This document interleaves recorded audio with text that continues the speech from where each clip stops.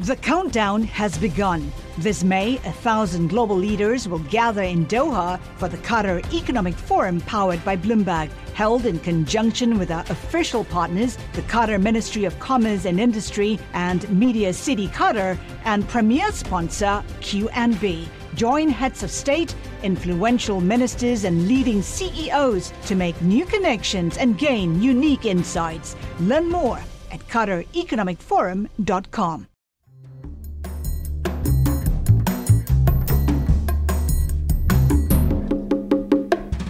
I'm David Merritt. And I'm Francine Lacqua. And this is In the City, Bloomberg's podcast connecting you to the conversations at the heart of the City of London. But of course, that is not where we are this week, Francine. It is not, Dave, because this week we're in Doha, Qatar for the Qatar Economic Forum. Exactly. And we have spent the last few days listening to the world's business leaders, or if you are Francine, interrogating them on stage most of the time. And many of them have been emphasizing the importance of the Middle East to all of their future plans.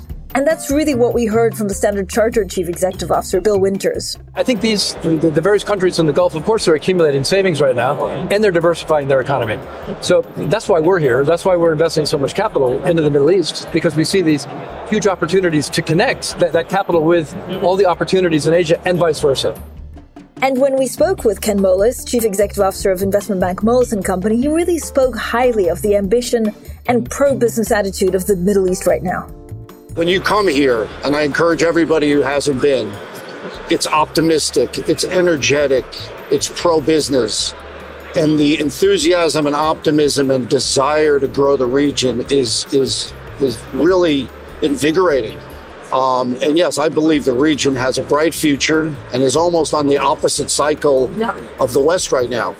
Well, because they have so much money. If you think about, of course, some of these Gulf nations, because of the new energy complex, they have quite a lot of cash to spend. So if you're an investor, if you're looking for an anchor investor, or if you just want to make M&A deals, this is where you show up. And it's been completely packed with people here over the last few days. Astonishing crowds, amazing speakers. So what we were trying to understand is all this energy and the crowds, do these point to the fact that this region is really emerging as one of the leading financial centers in the world? So Dave, that's really what we're looking at this week, the growing influence of the Middle East. Yeah, there's the capital it has, whether its ambitions might see this region and all of the major players here compete finally with the likes of New York or our dear London.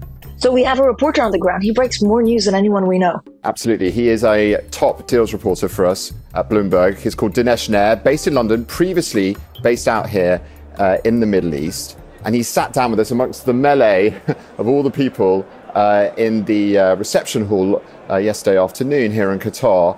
And we wanted to understand what he's picking up from all of the conversations he has with the bankers and the executives here at the forum. And this energy that he says is really not so common to find in London anymore. There's not a lot of places in the world today where there is this kind of capital. So that is the differentiating fact. That's why you see a lot of people coming in, because at the time when everyone had money, there's a lot of liquidity. This region was probably not that significant, but today it is. It is probably the only place which can call the shots on big transactions, and they're spending it worldwide. And what I've realized over the years is that they used to invest in places where they were familiar with earlier. So that's why you saw the investments in Canary Wharf or like big European banks. Today, that money is kind of spread out everywhere. And you would argue that it's going a little bit more into emerging markets and big emerging markets like China and India.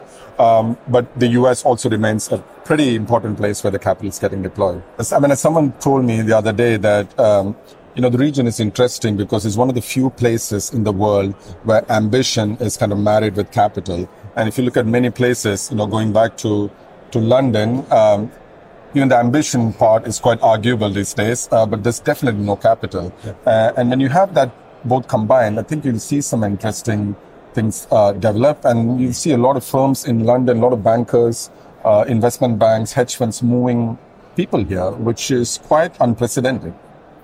So I was surprised, and actually, so you have these, beautiful hotels, a lot of the brands, frankly, that we know in London or elsewhere, the best of the best. You have these beautiful restaurants, but largely it's empty. So a lot of this here in Doha, Qatar, was built for the World Cup, and they just don't have. I was looking at the population, so they have 2.6 million people overall, but I think around only 400,000 Qataris. It's like it's crowded here today. Yeah. But when we arrived the weekend, and that airport, which is like a town on its own, but there's not enough people to fill it, and a lot of these big offices buildings around here are empty. So is it kind of more show than substance? I mean, I think every country in the Gulf today wants to attract people to come to their country and set up investments and set up their offices. But there is competition among everybody, like between Saudi Arabia, Qatar, UAE.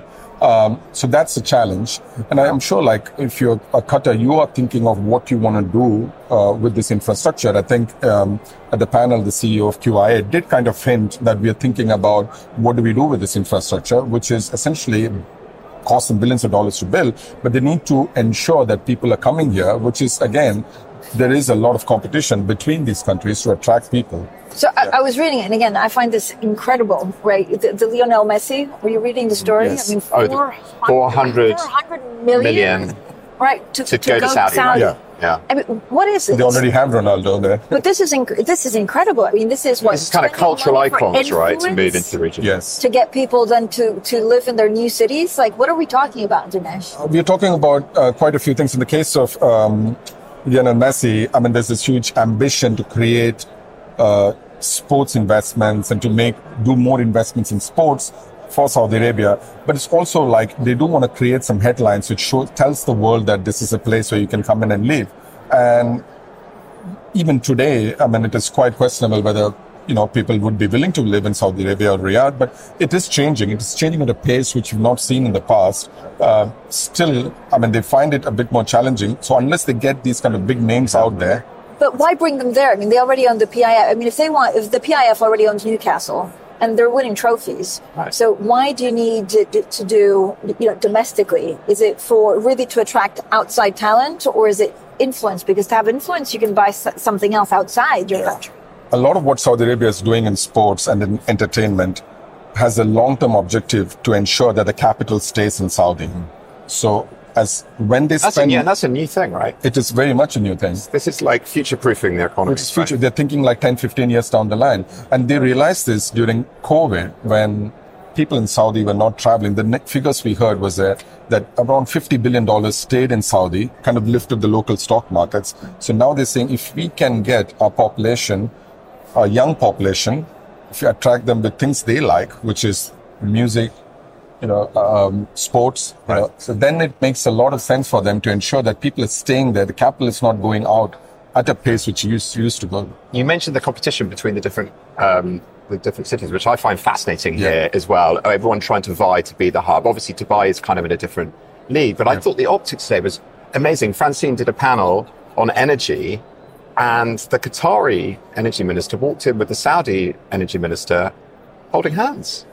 Yeah, I think it was Iraq. These are countries which were, and there was a bit of banter between the Saudi on the stage and the emir about the friendliness, and forgetting that just a few years ago things were very ugly between these countries. I think, in my 14, 15 years of covering the Middle East, I've never seen a time in the region when there's been so much political stability in the region. So they've obviously kissed hands with Qatar. They have a deal with Israel. You can think of, I couldn't think of the fact that when I was living in Dubai, you could take a plane to Israel. It was Tel Aviv. It was like completely it was not even a question. Like you didn't even talk about it. Nobody. So now today there are flights going from Dubai to Israel. So Egypt is a friend. Turkey is a friend. Yemen war is kind of, seems like it is ending. So there is quite a bit of political stability. They are, in a way, decoupling a bit from the US. They understand that they need to have more friends. So, the fact that China was apparently trying to mediate a deal between Saudi and Iran was unheard of. They're doing a lot more with India. So I think they understand that the world they need to be friends with a lot more people. And the political stability, when they have that, is when this region will flourish. Now, it's still a very fragile place, but you never know. But Is this a friendship of convenience to get jobs from London? And we had Nick Candy on the podcast. Right. Yeah. He was pretty clear, right? He did a couple of headlines. They did a couple of headlines. I think it was like our most read story from our podcast, which was, Dubai is the new London, right? Like London's over. Yeah. Everyone with money or wants to buy a super luxury house, they want to do it in Dubai. I just think Dubai is one of the new capitals of the world. I genuinely think that you're seeing a flow of money there like you've never seen before. It was like London when we were building One Hyde Park. It sounded like a business pitch. Yeah, I mean, he's not a big developer there. Right? Yeah. No, I mean, I was in Dubai a couple of weeks back and spent a week there reporting. And what was funny was like I met a lot of people from Britain and US, and a lot of them have said like this place is where we want to be. We want to belong here because met a lot of investment bankers. A, there's more deal activity. B, I mean, Dubai has proven like with COVID that it's such a convenient place to live. I mean, really didn't shut down. It's easy. They find the time zones quite attractive. You can do stuff in Asia. Europe is just 6 hours away. So I think the time scale and the fact that the infrastructure is so amazing and world class that it's just makes it a better place, I guess. Yeah. I mean, there's worry about what they're doing in terms of, sanction invasions, or certainly, welcoming a lot of Russian money with open arms. There's questions about what they do with crypto, what's regulated. Is it 50-50, or do you really think that, there are more positives than negatives to attract foreign capital? I've always been quite a pessimist when it comes to some of the stuff I've seen in the Middle East over the years. But I think when I went this time, I was feeling even in the war in Ukraine gets over, I'm not sure a lot of the wealthy Russians are moving out of so they're going to stay. They're going to stay, yeah. And Dubai needed that more desperately than most of the other Emirates, so there's a lot more money. Dubai had to have a system where people lived there and stayed. And it just feels like they have, at least for so now, at least this far, managed to do that. So the bankers you're talking to, and I know you spend your life talking to bankers, right? And we know that deals have dried up in London, right? We've talked about it a lot on this podcast.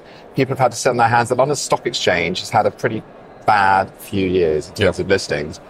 Is there kind of buzz in the Middle East now? What are the bankers telling us about this kind of battle between the financial centres that Dubai is coming out on top? Is it the place to be?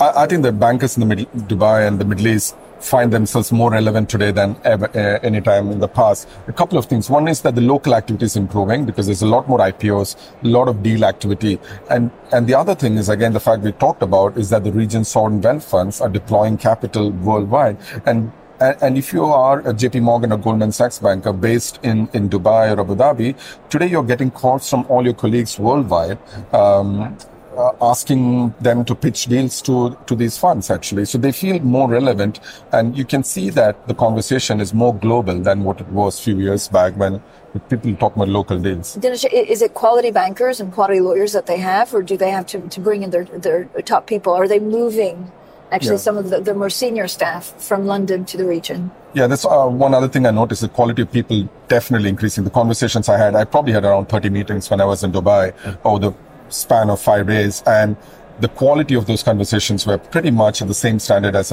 you would find in London, and that's a big change. I've been in meetings where, towards the end of it, my mind was like, how do you get this job in the past? I was like, but we've all had that. I've been having all those meetings, actually. But today it is a lot different, actually. So, and not just with the bankers, but if you see the evolution of some of the sovereign wealth funds, like talk to ADIA, the Mubadalas, or when QIA, they're so much more organized and so much more structured in the way they invest.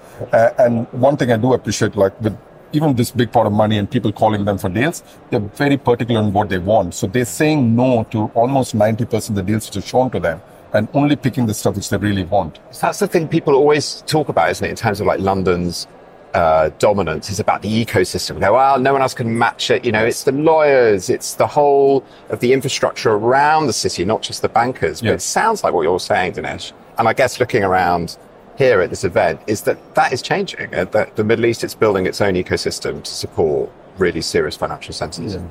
Yeah, I mean, I still don't think they're the level at which London is still at. I mean, but London's taken several years to build that. But here, I mean, it's happening at a more rapid pace. But there definitely seems like that's the ambition. They're thinking like 10, 20 years, like every meeting you have, they're talking very long term. So the game is like, what do we do? So you see the hedge funds coming in, and a lot of them are actually managing money. Ray Dalio moved his family office to Abu Dhabi. I mean, you're talking about some of the smartest people in the world, So his own money is getting managed out of Abu Dhabi today. Yes, I mean, they have deep connections, and he's got a lot of money from Abu Dhabi before, But that's also quite telling. He didn't have to do this, so he's doing that now. What kind of deals do you think Middle Eastern money is trying to chase? I feel, right from the sidelines, that there's been this always attraction between the Middle East and the UK because they have crown jewels. Yeah. And it's, a lot of big banks, it's the football clubs, it could be, banks like Standard Chartered. There's this rumor. Do you think will regulators allow that? What do they want from the UK? No, I think those type of deals are changing. So they're not chasing trophy assets for the sake of chasing trophy assets. I mean, yes, there will be the occasional football club deal, which will always happen. But everyone would love a football club. Exactly. Right. Dave's been after one for years. Yeah, I'm about to make a bid. With the Amex. Probably that's a good idea. Actually, comment on that. No, but the types of deals are definitely changing. They are looking at deals which are more on the tech side, healthcare, technology, tech-enabled industries, and that's where the money is going.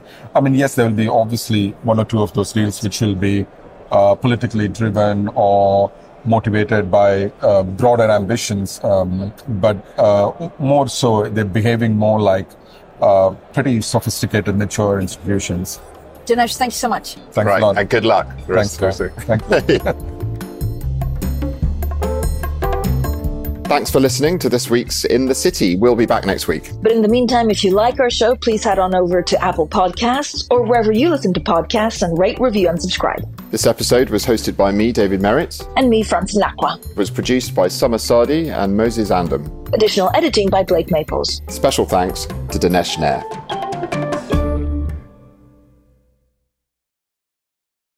The countdown has begun. From May 14th to 16th, 1,000 global leaders will gather in Doha for the Qatar Economic Forum powered by Bloomberg.